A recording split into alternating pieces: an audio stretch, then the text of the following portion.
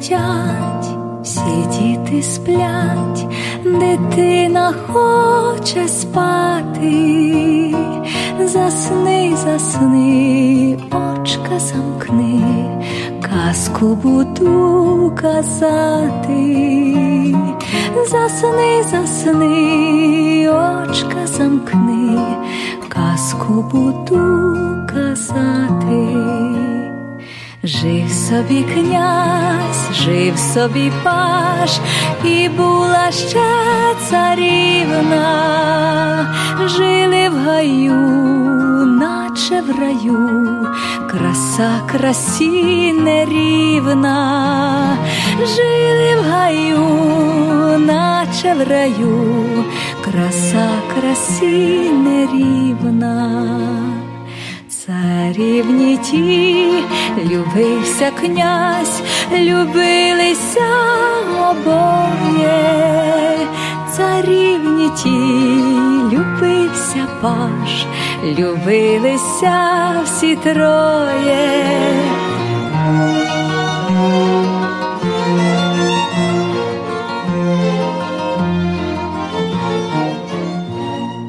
Та враз прийшла пора страшна, жорстока смерть наспіла.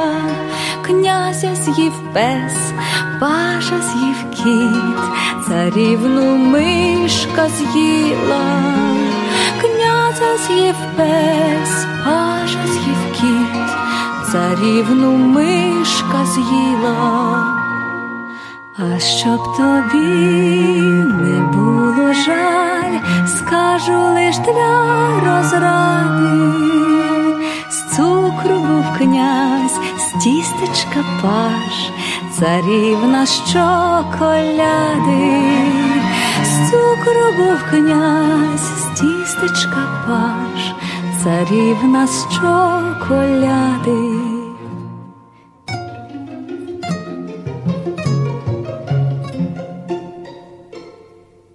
Зірки михтять, всі діти сплять, дитина хоче спати. Засни, засни, очка замкни, казку буду казати. Засни, засни, очка замкни, казку буду казати. А далі у нашій програмі уже традиційна дитяча сторінка з надією у майбутнє. Для наших діток розповідь підготувала пані Надія Кортуба, вчителька і автор підручників і посібників для маленьких діток.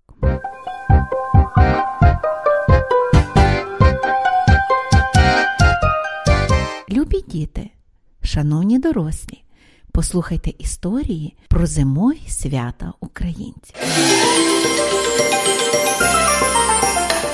За календарем зима на Україні починається 1 грудня, а в народі її початок здавна відзначали 22 грудня, коли настають найкоротші дні і найдовші ночі в році. Наші предки бачили, що сонце в ту пору все нижче опускалось над небосхилом, і це їх лякало. Значить, якась небезпечна сила намагається вкрасти його, думали вони. Нам здається, що зима триває дуже довго, бо вже у листопаді наступають морози і випадає сніг.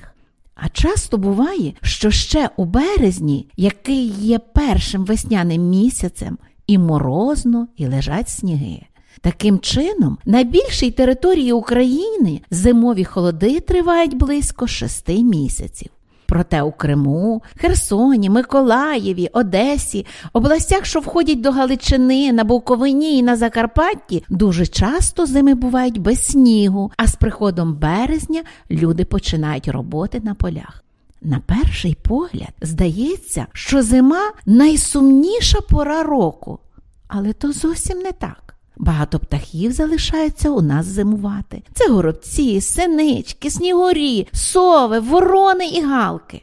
Коли випадає багато снігу, ми всі мусимо їх підгодовувати. Також догляду потребують і зайчики, і дикі кози, навіть кабани, лані, козулі та лосі. Одна хитра лисиця та рись самі себе годують, підстерігаючи необережних та хворих мешканців лісу. І лише бурий ведмідь, який ще подекуди зустрічається в Карпатах, сидить собі у берлозі всю зиму, смокче лапу і сняється йому теплі сонечко, зелений гай, шовкова трава, смачні ягоди і пахучий мед. Прихід грудня означає на Україні прихід зими. Сама назва місяця асоціюється із мерзлим груддям, оголеними деревами і першим снігом. З 28 листопада починається Пилипівський піст, що буде тривати аж до Різдва. Не дозволяли собі протягом 40 днів на Україні гучних вечорниць, музики і весілля. Наставав час зимової праці. А робили українці такі справи. Лущили кукурузу, шили кожухи, валянки, чоботи, скубали вовну і пір'я, пряли льон, коноплі і займались ткацьким ремеслом. Наближався до завершення рік. Великий піст у наших давніх предків був смутком по помираючому сонцю, яке наче нижче опускалось над небосхилом.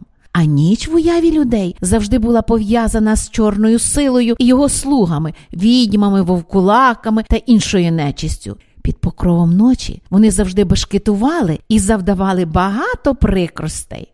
У багатьох казках світу згадується про ненависного чорного дракона, який украв у людей сонце. Таким драконом на Україні вважали наші предки місяць грудень. Щоб захиститися від нечистої сили, залишити в старому році все погане, люди протягом грудня займались різною ворожбою, яка у наших очах є примітивною і навіть викликає деколи посмішку, але дуже цікава з точки зору культури нашого народу. Грудень скупий на свята і праздники. Проте ті, які дійшли до нас, є дуже і дуже цікавими.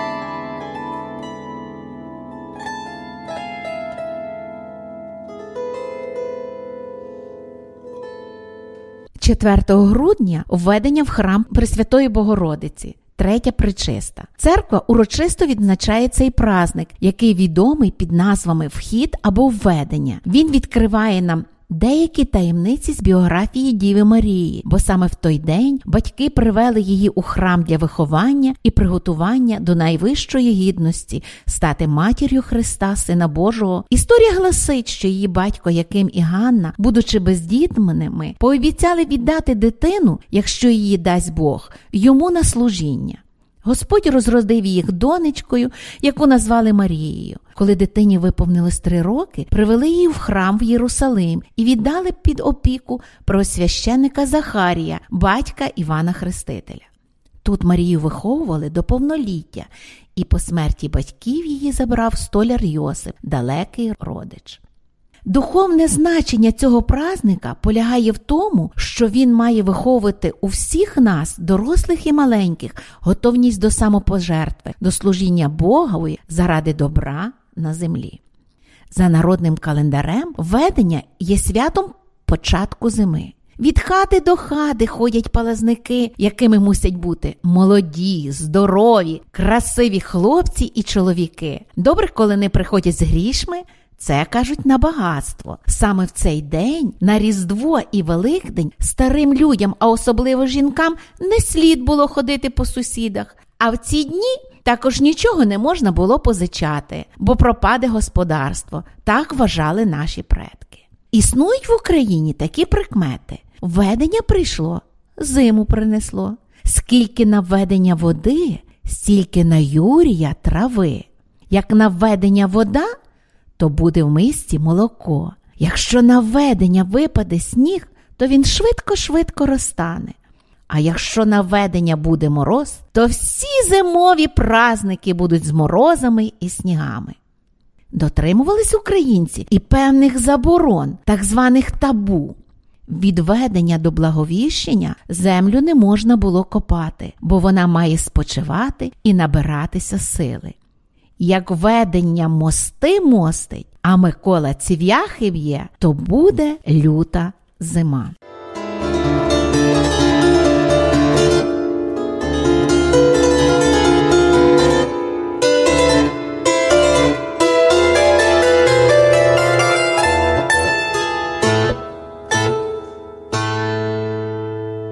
Початок зимової ворожби, поширеної на Україні, припадав на 7 грудня – Катерини. Проте найцікавіші забави молоді, початок активної зимової ворожби починався на Андрія і тривав аж до Йорданю.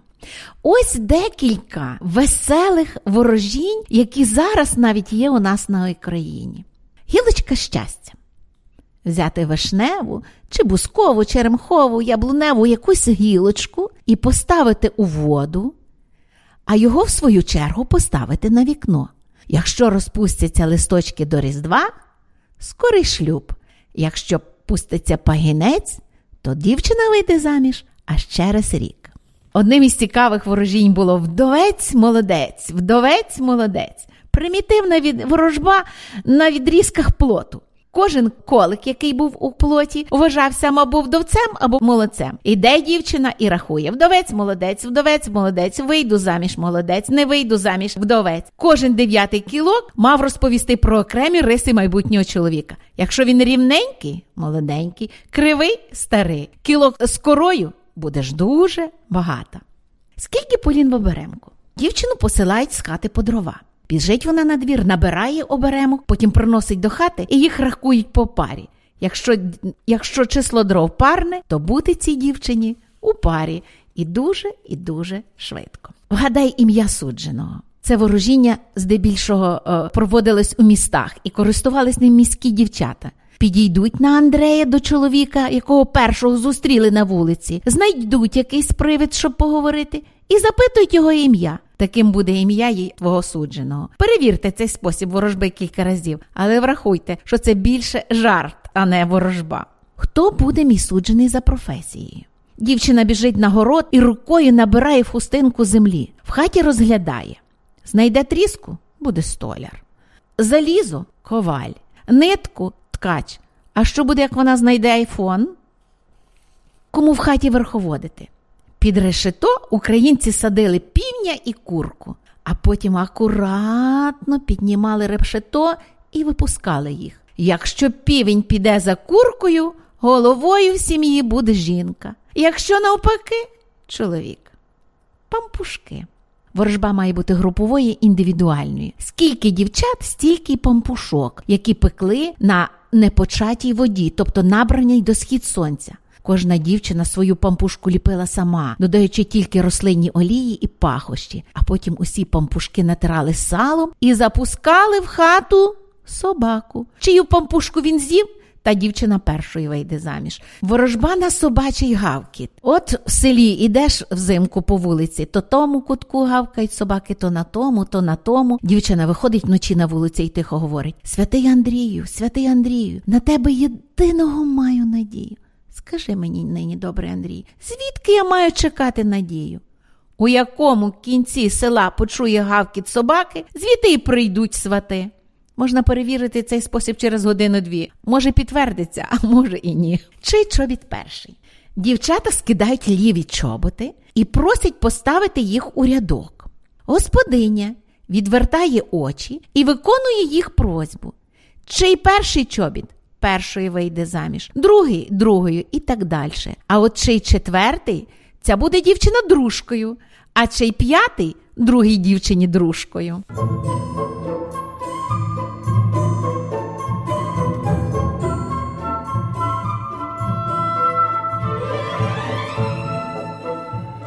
На Андрія хлопці, крім ворожби, робили збитки господарям на подвір'ї, там, де була дівка на виданні. Звичною справою було зняти ворота, хвіртку і віднести їх на інше обійстя, порозкидати поліна на подвір'ї, насмітити соломою. Додумувались навіть до того, що розбирали віз чи сани по частинах, витягували їх на дах і там знову збирали. Уявіть собі картину. На хаті стримить у небо дишло з воза чи з санів. Придумували ж такий жарт, що перекривали димар куском скла. Дивиться господиня, і ніби небо видно, тяги немає, а вся хата у диму. Збитки на Андрія теж носять давній ритуальний звичай заплутування слідів від злих духів, щоб вони не могли знайти звичні для них ворота.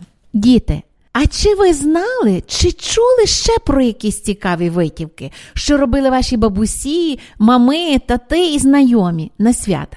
Розпитайте їх, вивчіть декілька колядок, щедрівок, віншувань, підіть з колядою до своїх рідних та друзів. Веселих свят вам!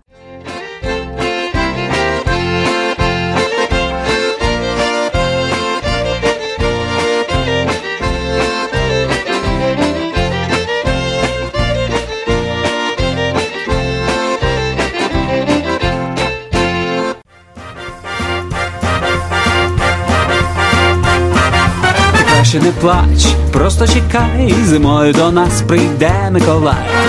Миколай крокує до нас. Він список вже склав, перевірив не раз. Ось настане святковий час, і Миколай крокує до нас. Коли ти спиш, він бачить, все знає від батьків. Чи чемний, чи нечемний, бо він записує собі. Слухали наш голос радіо українського коріння, яке подається вам на хвилі CHLY 101,7 FM у місті Нанаймо. З вами цю годину була я, Оксана Побережник. Всього доброго. Тож часу не гай, сил не втрачай, зимою до нас прийде Миколай. Миколай крокує до нас. Сидіти чекай, подарунки своїх, Мішок Миколай вже наповнить встиг. Миколай крокує до нас. дівчата і хлопці слухняні були, Щоб і Миколай завітав до них. Миколай крокує до нас. Ялинка у кімнаті, прикрасимо ж її. Наповнять радістю весь дім святкові ці вогні. Тож краще не плач, просто чекай, скоро до нас прийде Миколай. Миколай крокує, Миколай крокує, Миколай крокує до